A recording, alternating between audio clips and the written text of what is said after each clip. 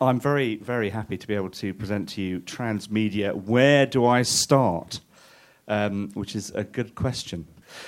So I'm very, very pleased to be able to present to you a distinguished panel that consists of, from my left, going in that direction, obviously, Amanda Punter, who is the Chief Publishing Officer of Puffin, and Claire Spencer-Cook, who is a development producer at Nexus Productions. I should say that Amanda is kind of... You'll see why I've put this panel together, that it's we have publishing. Claire Spencer-Cook is independent production company Nexus. And then we have Tony Reid, who is executive producer in-house at CBeebies. Anna Rafferty, who is a leading digital consultant and former MD of Penguin Digital. And he's our real kind of tech expert on the panel. Phil Ford, who is the co-creator with Russell T Davies and executive producer on Wizards vs. Aliens, the hit CBBC show, so representing CBBC. And finally, last but by no means least, Davinia Knowles, who is the Chief Operating Officer at Mind Candy, really says it all as to why she's on the panel. And if you don't know who Mind Candy are, I'm not sure what you're doing in the room. We're going to start off by trying... Actually, let's have a quick show of hands as to who thinks they have a good handle on what Transmedia is. Does anyone think they've got it? Okay, about half-ish. Okay. So if the wheels fall off, we're going to come and talk to you guys. So we're going to start off, I think, just trying to, for those of you that don't have a handle on it, and to give it a rough definition and agree on what we think. This could be the whole session in one go here. What we think Transmedia is, and I think I'm going to start at the far end. I'm going to start with Davinia as our Transmedia kind of expert who has things in place already. Well, as far as I'm concerned, I feel like Transmedia, especially in the context of Mind Candy, is about storytelling across different platforms, and it's not to be confused with producing the same content across multiple platforms. It's actually kind of providing interactive touch points across a number of platforms that somehow enrich the experience for the player, user, etc. That's sort of my understanding of Transmedia. Right, and does that concur with your experience, Anna? Oh yeah, I agree with that. We've been grabbing people in the bar and asking them what they think Transmedia is, and we haven't yet had a completely. We haven't had one definition yet. And there were a lot of axes that kept coming up, I think, and the key things were around whether you meant a linear narrative that transferred platforms. I don't think that's what Transmedia is. Or whether you had the replication of content just on multiple platforms. And I don't think that's what Transmedia is either. And I agree with you, it's about a sort of story world that can exist concurrently, and it's the best experience of that story on that platform, or different enrichments of that story on that platform, rather than having to stop watching something and go to a URL to find out what happens next. So in terms of publishing, Transmedia, what does that mean for you guys? Well, I'd agree with both these definitions. I think when Transmedia became a real buzzword, maybe 3 or 4 years ago, there was perhaps a slightly more literal definition, which was that it was a kind of it was much more about telling a particular story on different platforms. I'd say that most of our since that point, most of our brands have evolved to have, to be multi-platform genuinely, and so there's perhaps not so much distinction between, perhaps at the early days there was things like Heroes, who really were heralded as one of the big entertainment properties that used Transmedia quite effectively, and they just sort of had graphic novels which were a kind of very specific complement to the TV show and so on. And I think it's sort of evolved from that, so it's a bit more broad, sort of in Davinia's definition. And I think even though we're from publishing, we're not that different to you guys, probably. Maybe have smaller budgets, but And in terms of creating TV shows, then your understanding of transmedia, does it matter? Does it? Well, I think what we call multi-platform is transmedia. Really, I'm not sure if there's that big a distinction between the two, because the content that we make for CBeebies is you start thinking about it from every platform, but it's the same story that you're telling, but it's an enrichment across all those platforms. So I think we've been doing transmedia probably for a few years, and we haven't necessarily called it that.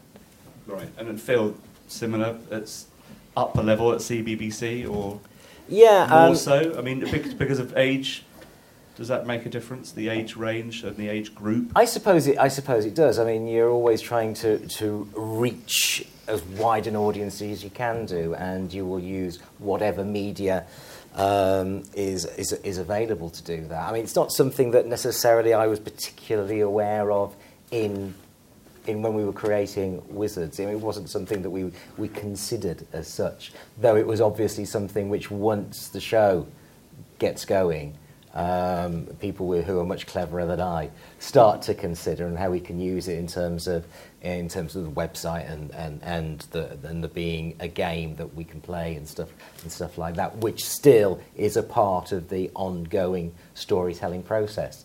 But yeah, so I think it's really just about using all those different platforms, to tell the story, to make it as immersive in some ways an experience as you can do.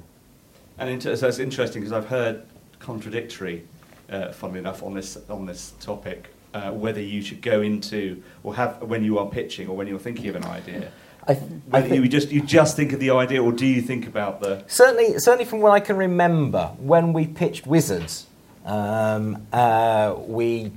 didn't go in there and saying, this is something that we can... we went in there pitching a TV show. On the other hand, I kind of think that these days, if you can go into a pitch and say, and paint it in such a way that obviously there are those elements which lend themselves to other media, then perhaps you have then that's good. Obviously, I mean, when we our production partners, when we started Wizards, obviously had ideas in terms of magazines, books, things like that. Those things which kind of covers that package. But that's kind of the commercial package, if you like. And as storytellers, which I consider myself to be a storyteller, what you're initially really interested in is how you can best tell your story. Yeah. So merchandising, because to my mind, a lot of this is about merchandising. Is another aspect. You're jumping the gun. We're going to come which I don't dirty my hands with. And is that your experience as an independent producer with ideas? Is it you're looking for ideas, and could you then bring the expertise of the thinking about a transmedia or cross-platform? I'm not sure they're the same thing, but I think it's slightly different coming at it from a kind of purely creative perspective. I think for me, or for us, in terms of animation, it's about where does it start, where does the project start, and transmedia could suggest that something starts off as a short film but ends up being a web series or a TV series, or it's an idea we have for a feature film, but then actually that's going to take 7 years to get the money together, if ever, so let's make a storybook app first, and then we have something to show for it. And not every idea or every character is going to suit every medium, but it's great if you can find a character that does cross over between all of those, or at least some of those. And is that because, obviously at Mind Candy, you seem to have a good handle on this topic, and is that so? Would you agree with that? Is that something that you consider in the first kind of creative spurt? Is the cross-media, transmedia thing something that's arrives fully formed with the idea? I guess when we created Moshi, there was always that element of in the strategy for it that it would be bigger than just on the digital side. And I think you have to have that in mind in some instances, talking about sort of characters that appeal to different platforms, but also if you're going to go into another medium, your characters have to be particularly toyetic and translate well into that experience. Because, again, merchandising isn't just selling a load of plastic to kids. I mean, we want it to be that they collect the characters, they have an emotional bond, and it just extends the experience that they had when they were on the digital Moshi game. Because does that count as transmedia? Is merchandising part of transmedia? It's interesting, actually, because, I mean, with the toys, and with the reason that we sell kids toys and toys buy toys is so they can play with them. And the great thing I seem to remember from when I was a kid and I had toys was you make up your own stories. So that's an interesting form of transmedia for me, because obviously as a storyteller who writes television for kids, one of the reasons I do that is because I love the idea that kids can themselves be inspired to write their own stories and stuff. So that's actually the toys doing that. That's a lovely way to do it. Look at Lego. I mean, is Lego Yeah. transmedia? Yeah, no, absolutely. Well, yeah, but there's one that's gone the other way, isn't it? And that's another interesting. And we're all talking about, I have to say, we're all talking about quite large corporates. With even the BBC has a bigger budget than probably most independent production companies. And so I'm wondering if there are any guerrilla tips, because that was one of the things I wanted to see, if there were cheaper, nastier, dirtier ways of doing stuff that didn't require a multi-million-pound budget. You don't need a multi-million-pound budget. I wish I'd ever worked for a multi-million-pound budget. I was thinking about that question, and I think it's sort of dangerous to assume, and I'm coming from it purely from a digital perspective, obviously, not toys, but I think it would be dangerous to think that creating digital IP or content or stories or is in some way easier or cheaper necessarily than doing it with more traditional media. And the reason I would say that is because it's not just about production, of course, and that it's just something I've always had in my career, that people sort of think that digital means it can be done cheap and quick and easy, and don't necessarily always give it the respectful deadlines or budgets that it still needs to succeed. And I guess the most key thing to bear in mind when you're building digital storytelling, and particularly in a social environment, is that frequently you're starting a very direct relationship with your audience, and so therefore there's a commitment to that audience, and the risk is less about money that you're putting into it, or it may feel like it's cheap and easy, but things aren't that cheap if you've got to then keep it up forever. And that's the thing that I think people sometimes forget about digital, is that it's not necessary. It can be if you plan for an exit strategy or contain something, but it's not a sort of pack and ship product. It's an ongoing relationship. So be careful about quick and dirty kind of solutions. Right. And from the publishing point of view, he says projecting. Yeah, well, I think for us it's not really a guerrilla tactic, but we obviously work on lots of different brands and properties, and for us to really recruit and collaborate with the creator of those properties, the author, to kind of enhance the transmedia experience is where we sort of have to rely on them to be very much part of the whole experience, because because of the engagement, as Anna's sort of touched on. If you're going to, kids want constant engagement with fans, that they want to immerse themselves in, that story world or that experience, or, and the author's part of that. And so therefore, it's not actually realistic for us to be able, that's one thing I would say about transmedia, is it's incredibly resource and time sort of heavy, so it can be really costly. And so we really work in partnership with our authors to kind of, particularly on social media, for example, to kind of keep up that. So that story I wanted experience. to say Spine Breakers, which is you carry onto the microphone. Which is it's interesting because of this recent Ofcom report, which shows how kids move from a certain age, from about 11 onwards. Their use of their tablets and mobile devices is far more for social stuff than it is for, say, gaming or that kind of thing.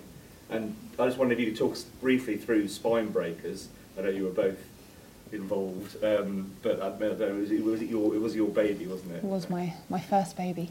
So Spinebreakers isn't really a transmedia proposition, obviously. Spinebreakers, if you don't know about it, I'm sure you all know about it, is a co-created website by teenagers, for teenagers, around books. So it's a place where 8 years ago, when I wanted to engage more teenagers directly with the books that we were publishing and with authors and stories, and MySpace said I couldn't do it with them, and other places said I couldn't go where they were actually going online. We had to create our own community, but that's more. I mean, interestingly, with Spinebreakers, so it's a place where it's literally run by groups of teens who come into the Penguin offices and make decisions. It's a bit like Press Gang, but with a website. And they don't tell Stephen Moffat that. They decide lots of things, but actually, what it is a platform for them to create their own sort of fan fiction versions of transmedia a lot of the time. A lot of what happens on Spinebreakers is teenagers writing their own endings to books or writing another story with, the characters from The Fault in Our Stars. Isn't that therefore a transmedia if they're getting involved in the narrative? And isn't that how we've kind of defined it just now? Yes, I suppose it's just. I suppose what I mean is that it's not what. We didn't set them tasks or challenges to do that necessarily. It's just we created an environment. So it's organic. It's organic. It created a space that they sort of had. There's all sorts of things to do with teenagers and reading that is a whole different conference. But it's not always. The cool thing, they don't always have a peer group that's supportive of them who want to get involved in creating stories. So that's why the internet is magical, but there's not always platforms and communities in which teenagers can go to do that. So Spinebreakers was for that. So you created a space, authenticated it, gave them access to assets, and then they came in and did their own thing, and then that was cool. And absolutely, a lot of it is writing their own stories and developing characters in their own ways. But it wasn't something. I think it wasn't a strategy from Penguin to say we want teenagers to write new stories. It's just interesting to me because I'm wondering where the correlation, where the crossover comes between marketing and merchandising and transmedia. How much are we being cynical about this, and how much are we? I think that's a very good point, because I can be very cynical about transmedia. So what you're talking about there kind of sounds to me like it's kind of authorised fan fiction. Yeah, is that a lot of what came out of it ended up being like which that. Which is kind of interesting because there is an awful lot of fan fiction out there on the internet these days. I am aware of stories from shows that I've written on things. So is that and then transmedia because it's still out there, but it's not a commercial thing. That's just something that people do. And there are sites there because I've seen them for all kinds of. Captain Scarlet, I remember when I did Captain Scarlet, there was a site for doing that. And some of the things that those puppets were doing, it was great. In the fan fiction, but that's another story. Emmerdale fan fiction is one of the biggest, the most massive categories on fanfiction.net. So fan fiction from Emmerdale the soap, it's huge. It's absolutely massive. So but that is still transmedia. I agree, and I suppose what it does is it just showcases the fact that people want to immerse themselves in a story world, and they just have a hunger for more and more of that character. That's cool. And what about for preschoolers, Tony? Can that play a part at all? I think it's interesting that we were talking about kind of serving content in lots of different places for our audience, and actually that's part of our remit to do that. However, there is a small backlash that I'm quite interested in that we do get complaints from some of our parental audience saying, actually, I don't want my child to have everything everywhere. I want to be able to control it a bit more, or I don't want them always on the mobile phone. I don't want them on the tablet. I want them to go out and play in the garden. So, I think we're doing this job of providing this stuff, but we need to be conscious of the fact that we just need to remember our audience, I suppose, and they may not all want it.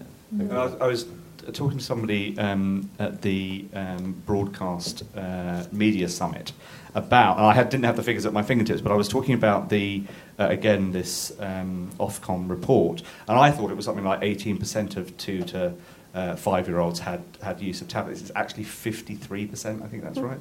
And I was like, wow, did they do this research only in Islington? Or but that seems slightly high to me. Is that...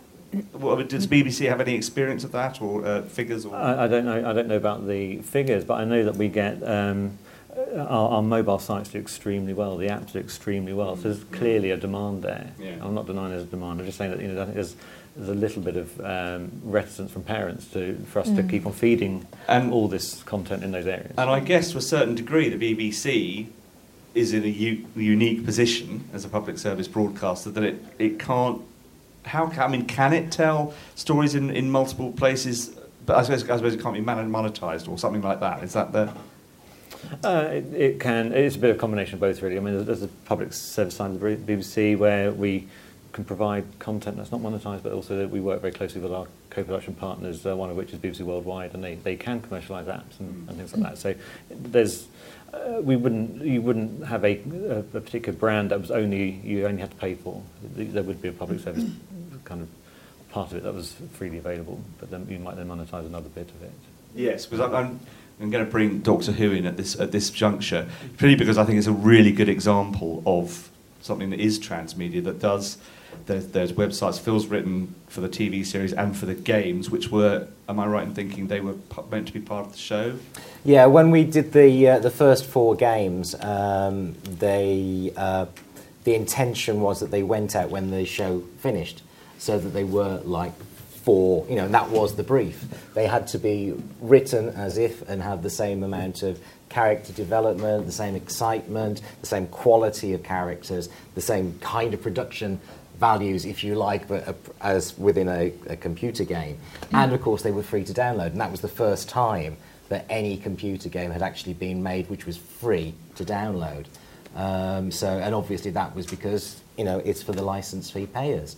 And yeah, they were absolutely designed as to be canon. They're part of the series, but interestingly, nothing could really happen in them that would be referred to back on the show, because there are still those people out there, believe it or not, who may not have a computer, and so they would be disenfranchised, if you like, from that story. So I think, but I mean that was a tremendous opportunity to tell stories in a different way, because they were very much proper Doctor Who stories. I mean, there was one with the Daleks, there was one with the Cybermen, one with the Vashta Narada, one which just happened within the TARDIS itself, and then the following year we did a big one which was all about the Gunpowder Plot. But it was all about telling stories, and it was very interactive, and it was totally transmedia, I imagine.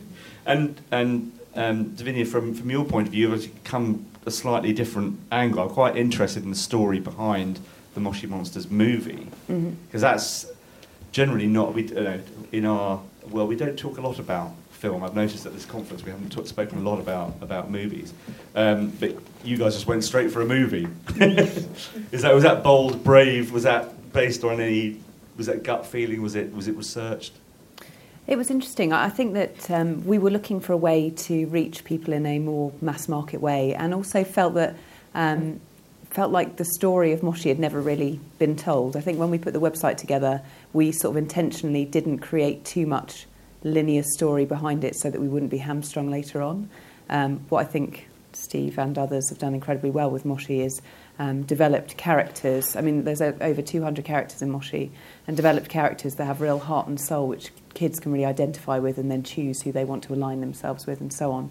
And the movie sort of came out of a want to do something really big and bold for the brand, but also tell the story that had never actually been told in that kind of a way. And Jocelyn worked on it here as well. So that was kind of the idea behind it. And it was really interesting, I think, kind of sort of going backwards later on and kind of slotting a story into kind of what had never really had a linear path like that.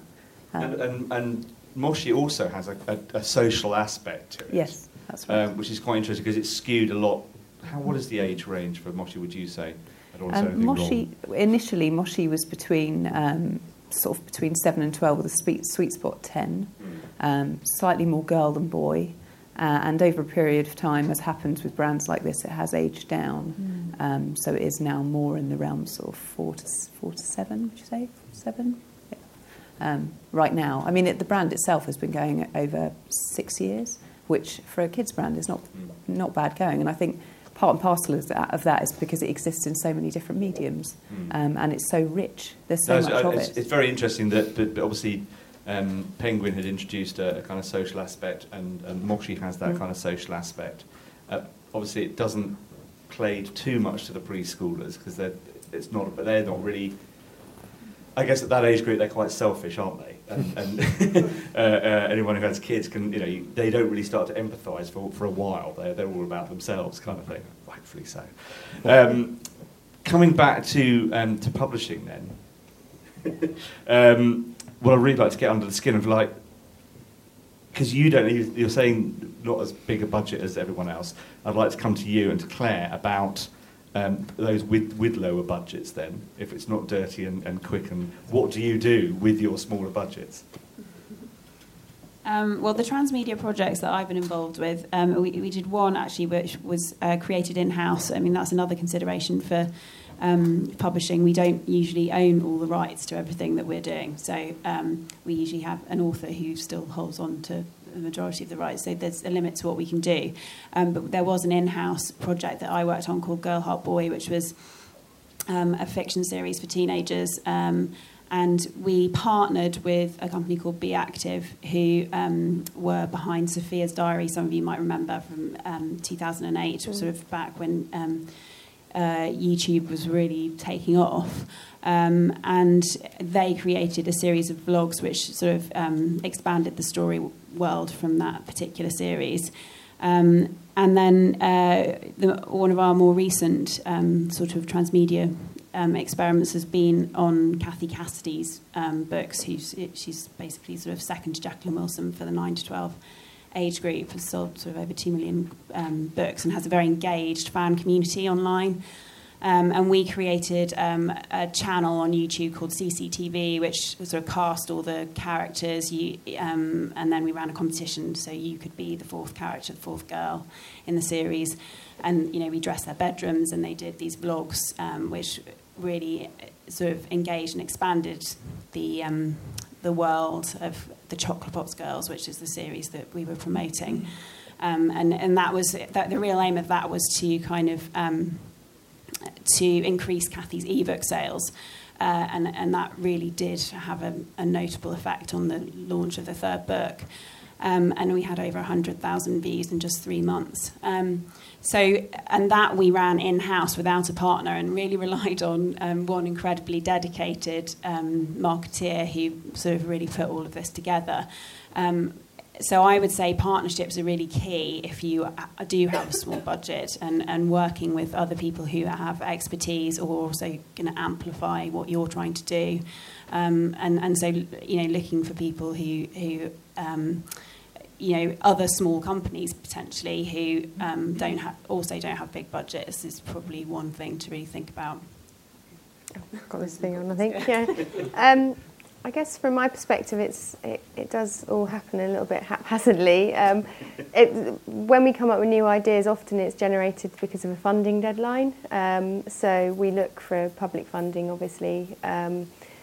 Sometimes there's a festival that's doing a specific call for something, and it would be a good place to showcase one of our directors' work. But often it's kind of good to have those deadlines to apply for something, because then actually you've done quite a lot of the work to develop an idea, so that even if it were an unsuccessful pitch for a brand, for example, and not everyone wins every pitch, you end up with quite a nice idea, which actually when you debrand it, you think this could be a really good film, or this could be a really good storybook, or this could be a really good character that we could develop in 3D and maybe do something interactive with it. So for us, you've had something that's like that. You had one that was a pitch for something, and then you took it and... Yeah, a lot of my projects tend to be like that. In a way, I think, especially because I'm working more on the kind of film and interactive side of things, with character and narrative being at the centre of that. I try and do projects that we're kind of going in and saying, we're going to make this anyway. If you commission it, then that's great. But if you don't, then we'll just make it with somebody else, or as a different project, or slightly reinvent it. But just thinking of examples, we're going. It's still in development, but we're releasing an app, a storybook app, which will be interactive and animation within it in the autumn, called Radio Jones Roboteer, and that actually started off as a feature film idea, which is on our development slate, which we got a bit of funding from the BFI from. And actually, obviously, features can take years and years and years, or they may never happen. So in the meantime, we want to make something, like a tangible thing, and we've created those characters, and we've created that story world, and we can release it to the public, but in the space of a year. And that will monetise maybe help fund.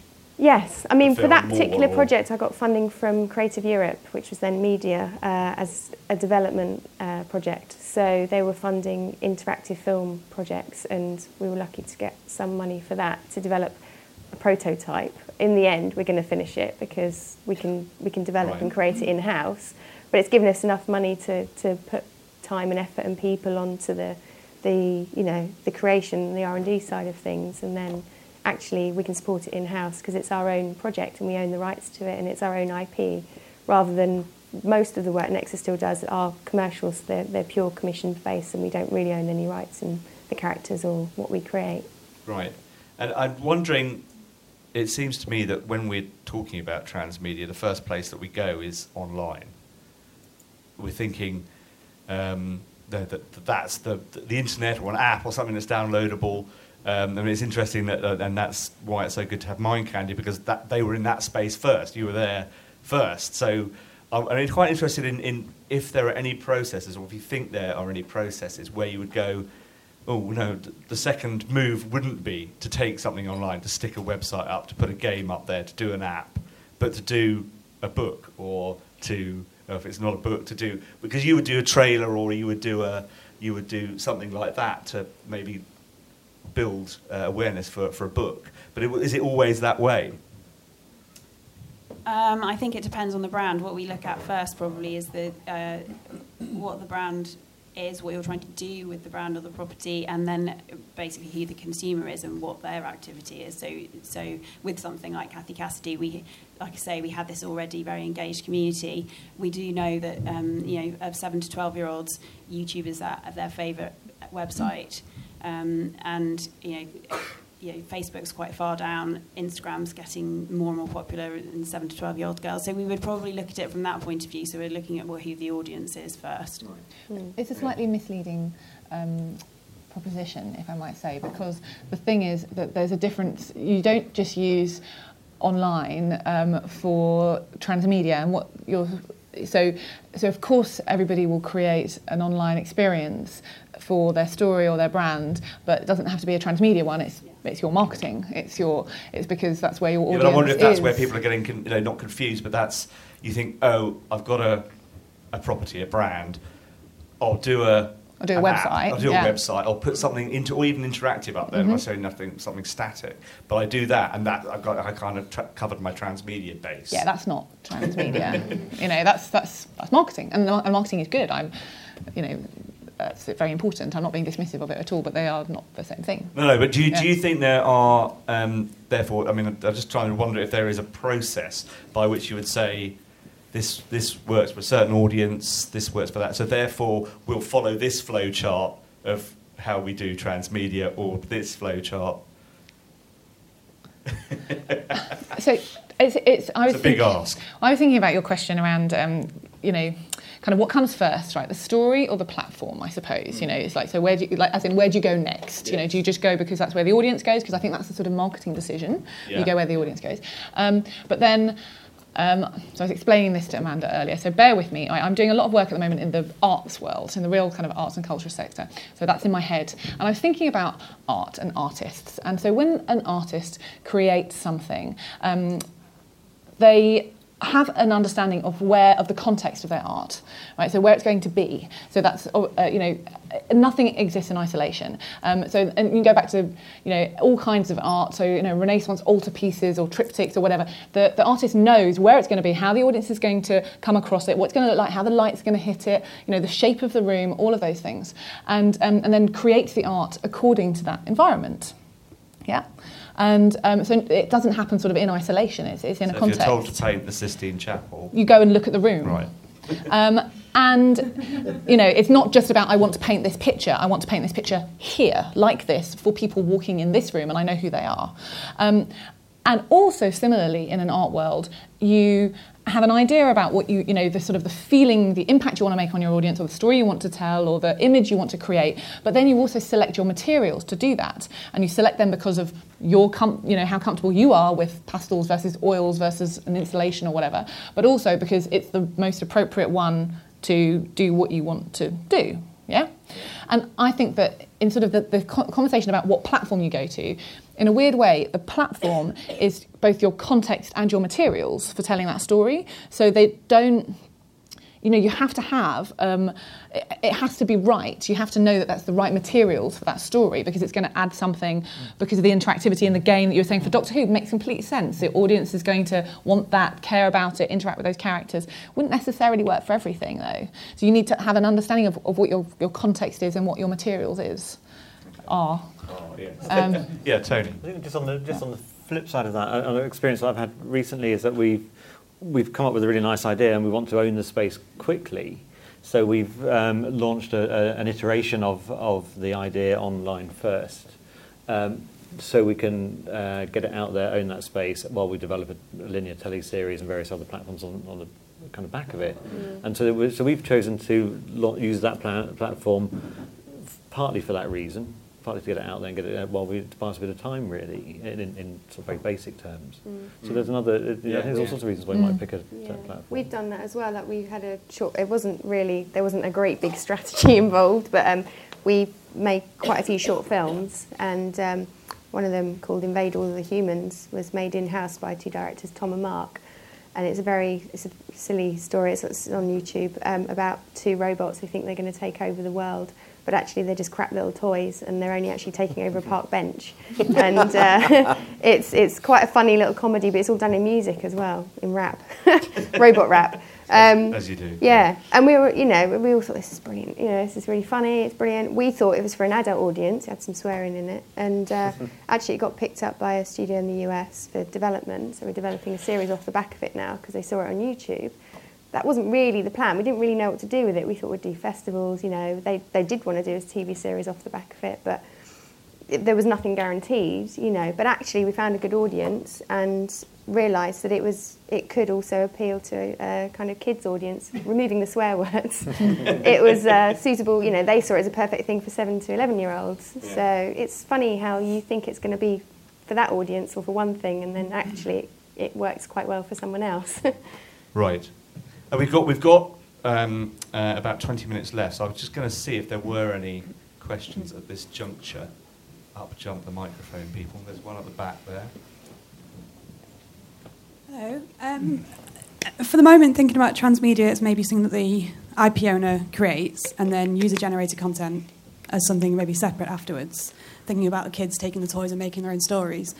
How do you balance sort of protecting the brand and the story compared to then giving kids the tools to then make their own stories and then spread them, because obviously they do have the platform to be very, very visible with their versions of the stories nowadays, particularly on YouTube.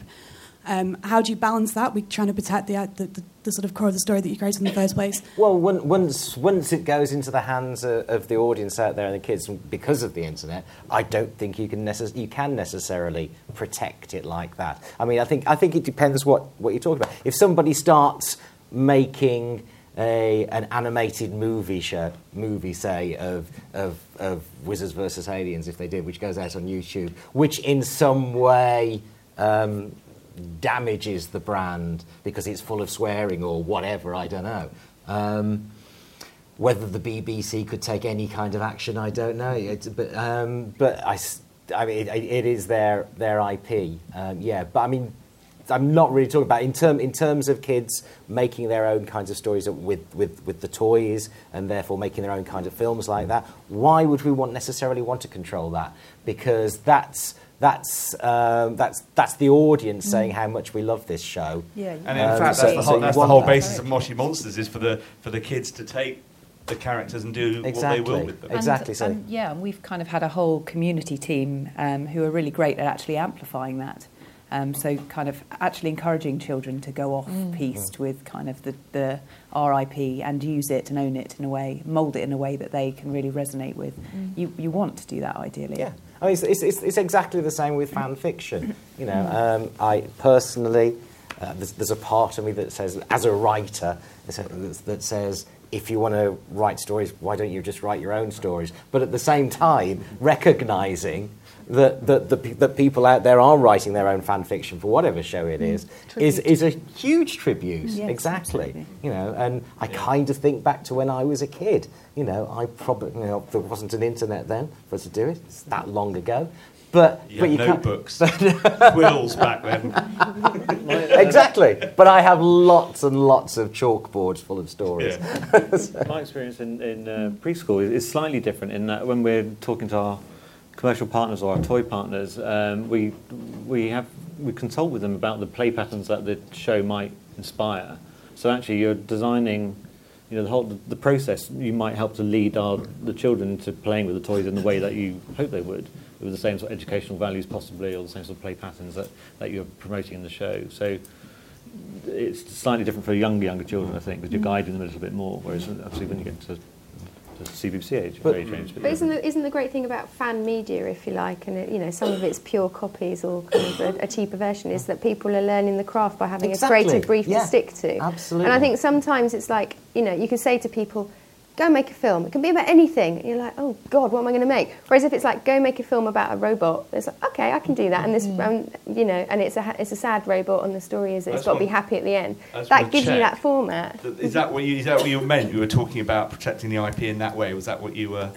Sort of. I was thinking about maybe when you were talking about, was it Spine Breakers? Creating a sort of an official platform almost. You're saying when you're doing it within this platform, it's official. We give it a stamp of approval. Yep. So in a way that you almost need to have a transmedia presence, so that say this is officially the story, so that the kids can go back to that and know that was a starting point. Yeah. But they can also then go and make their own stories, but be aware of when it's actually fan fiction and UGC rather than the official. I think there's lots of. I mean, firstly, I think kids do know, you know, because particularly if they're that fanny, right? They know what the real story is, and you have to trust it.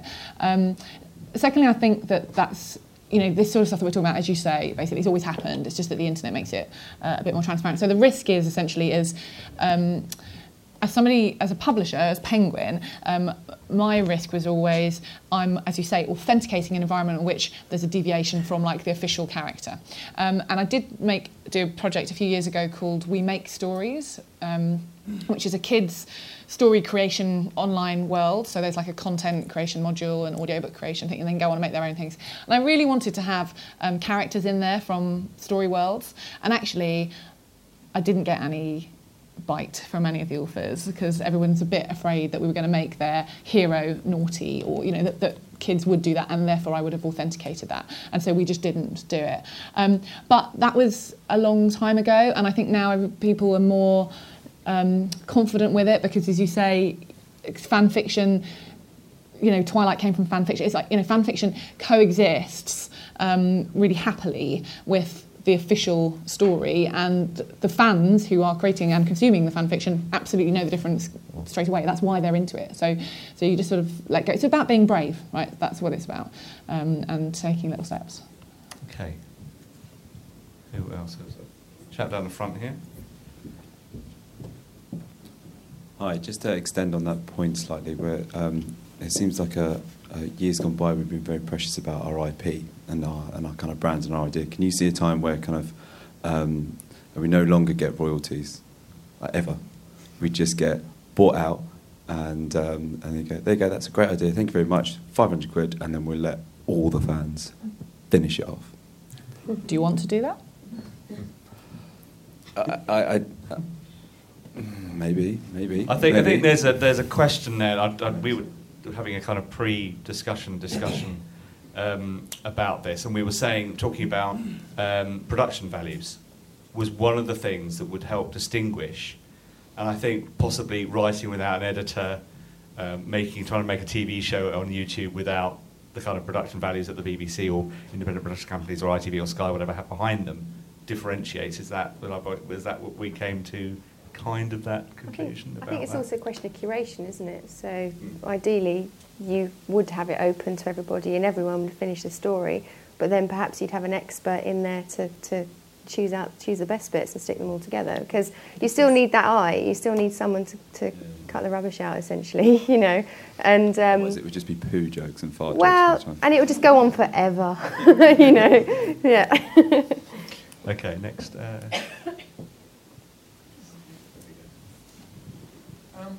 Does the panel have any good examples of models of how to take parts of the narrative and how it would suit various formats of a transmedia idea?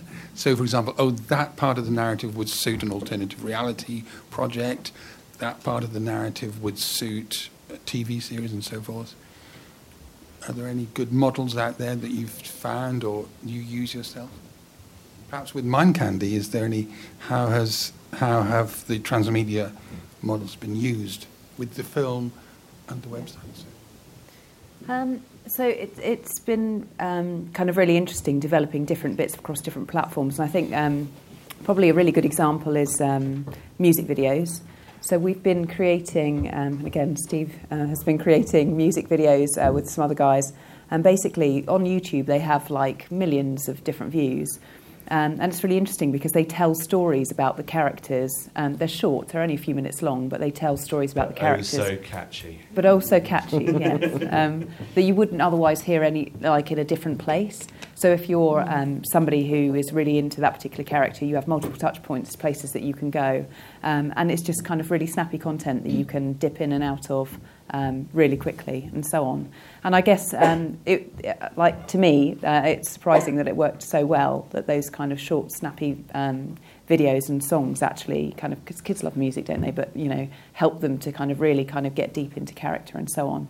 So that's kind of one example of where it's kind of worked really well. I think because I mentioned before about rich character, I think because Moshi is so character-led, and we're just bringing out Warriors now as well, which again is character-led, collectible, then the merchandising does work really well, because they're not just toys, they're actually part of the experience as well. And you can kind of collect them and play with them in your kind of own environment and all of that sort of thing, and take, you know, different play pattern, take it offline, share it with your friends, all of that sort of thing. So you have a social online and a social offline, which I think is really, really cool. So just... again, I think it's about play patterns, understanding the way that kids socialise around the different elements of your content, and where, therefore, you can put them that resonates the best. I mean, and also kind of finding out where your audience is. Somebody mentioned about platforms, and I think it's really fascinating. One of the things that we found, sort of like cautionary tale of platforms, is that platforms change. Essentially, your audience keeps moving around, and you have to kind of keep up with where they are. I mean, we've just gone through this transition of being a web-based company with all of kind of our web building DNA to building mobile apps, which is significantly different because basically kids moved in their droves to tablets and smartphones, etc. So it's really interesting about platforms. You can't just assume that you pick a platform and you're done. In actual fact, you have to keep it really re-evaluating where your audience is going. And also think about real life events in real places. You know, I mean, I think transmedia for me also means events, and we have projects which are animation based but are also interactive installations that you can play with. So we've done stuff for the V&A in London, and we did a interactive installation for a hospital where kids were kind of animating characters on screen by using their bodies to move around. But that was commissioned as art, as a kind of physical therapy, as opposed to kind of a straight game. So I think for me, transmedia can mean physical entertainment in a space as much as online and interactive on a handheld device. And it's interesting, having said all that the kids move around, new platforms come and go, and one of the interesting takeaways I thought from the Ofcom report, which is readily available online, was that although there were 53% of 2-year-olds in Islington with their iPads, 98% of kids still watch TV on a TV when the thing is broadcast at that time. And a very high percentage, I think 70-something%, still read physical books rather than on electronic readers. So that, that's to be borne in mind, I think, as we're thinking about transmedia. I think that's a brilliant question. And it's a sort of slightly terrifying question because it's I'm trying to sort of like rack my brain for like really good examples of people who've used Twitter for this particular piece and games for this particular piece and that kind of thing. And I suppose I don't think there's no model for it. It's just that, once you know your story really well, or you know your characters well, or what it is that is the beating heart of your story world, and then you understand, this is my sort of rambling thing about context and materials, if you understand what platforms can do, so the audience they get to, and like their actual technical capabilities, the way they work, then that should spark make sparks fly in your brain to go, oh, that would work with that, But there won't be rules for it. I just find it interesting that the American Association of Film Producers has an official credit now for a transmedia producer. It can go up on a film, and I don't think we're quite sure what that means. I think we've got time for one final question. Thank you. Michael Shields from Akamar Films. We've just launched with our partners at CBeebies and with HarperCollins Bing on CBeebies the last month, and our linear piece is there. I have two little questions. A small one first from Tony. How big is the pushback from parents? Is it tens or hundreds? And second question, I'd love to get the panel quickly to just look into their crystal balls and give us, given that it is such a dynamic space, where they see it going and what they see as being the key trends in the next medium to long term in this space. Very briefly. You've only got an orange light. I've got an orange light here, but I'm aware that the red light is coming. The red light of doom. The pushback, I think, is probably more anecdotal. I mean, the great thing about the BBC at the moment is that it's very easy to complain. It's very easy for complaints to get through to people who listen, actually. But a lot of them are kind of more anecdotal, and it's just something that makes your ears prick up a little bit. Particularly as I was sat here a couple of years ago doing producing a panel about getting kids out and about and getting them off their laptops and off their phones and stuff. So, I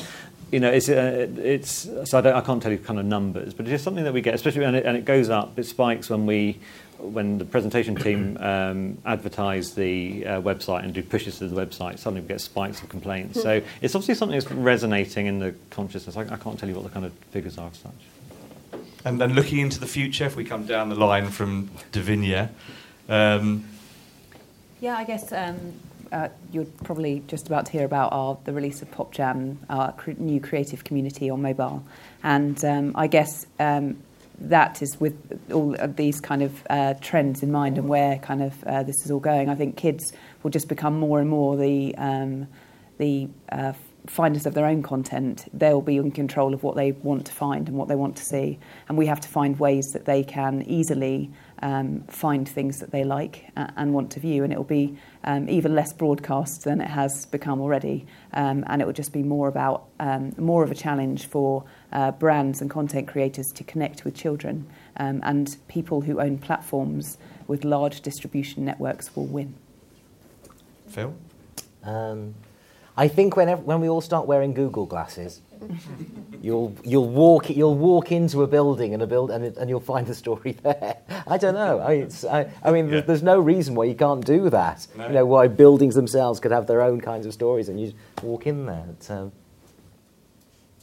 You're dead right. There's the Internet of Things and wearables and all of these exciting things happening. But I suppose I just think that's just more is the answer to your question. It's just more of the same, And I think that it's already happening, but I think co-creation continues apace, which is that, that's Tumblr, that's YouTube, that's and I mean user-generated, but also the co-creation idea. I think is that's young people like that. The young people. I think it's about the ideas as well. That children. I think for very young children, particularly, they like. What they most like to see is themselves reflected on the show, however that may be, whether it's through animation, through live action, and it's putting it in a place where they can see that and reflect it wherever it is. It's more about the content, I think, than where it is. I think, for me, it's almost like the digital becoming physical again. That seems to be coming round, and I love the idea of being a kind of micro indie where you can 3D print your own characters and then make a little film. Or you can, for 20 quid, you can go on Blurb online and then print out your own book of a story that you've created yourself. And actually, it's just so much easier to create, to kind of release your own work and distribute it to your family and friends. But I think that will kind of build and build and build, and people at a very young age will be able to kind of learn filmmaking and the craft from a much earlier age and get good at it more quickly. So there'll be a lot more kind of self-initiated projects happening. I think just sort of picking up on the trends that people have said, it really just increased interactivity, and I think increased, immersion. So people will just want more of a brand they like. They'll want it in more places. And I can see a red light, so yes, I'm going to... I'm going to finish up with a quote from a US screenwriter and novelist called Chuck Wendig. And he has a blog on, and he waxes lyrical on this subject. And he put a list up of 25 things you should know about transmedia. And one thing stuck out for me when he said that a single story is like a tree, and transmedia is like a forest. And in the forest, you can pick out specific stories, i.e. points, and go, well, that's a very interesting elm. Or the particularly colourful example he gave was of two squirrels having methamphetamine sex on a stone that looked like a turtle. So you can focus on the bits that you wanted to focus on. And as he was comparing woods and trees, I hope that we have helped see the woods for the trees. And I would like, on that note, to give a big, big thank you to our panel. Thank you. Rush.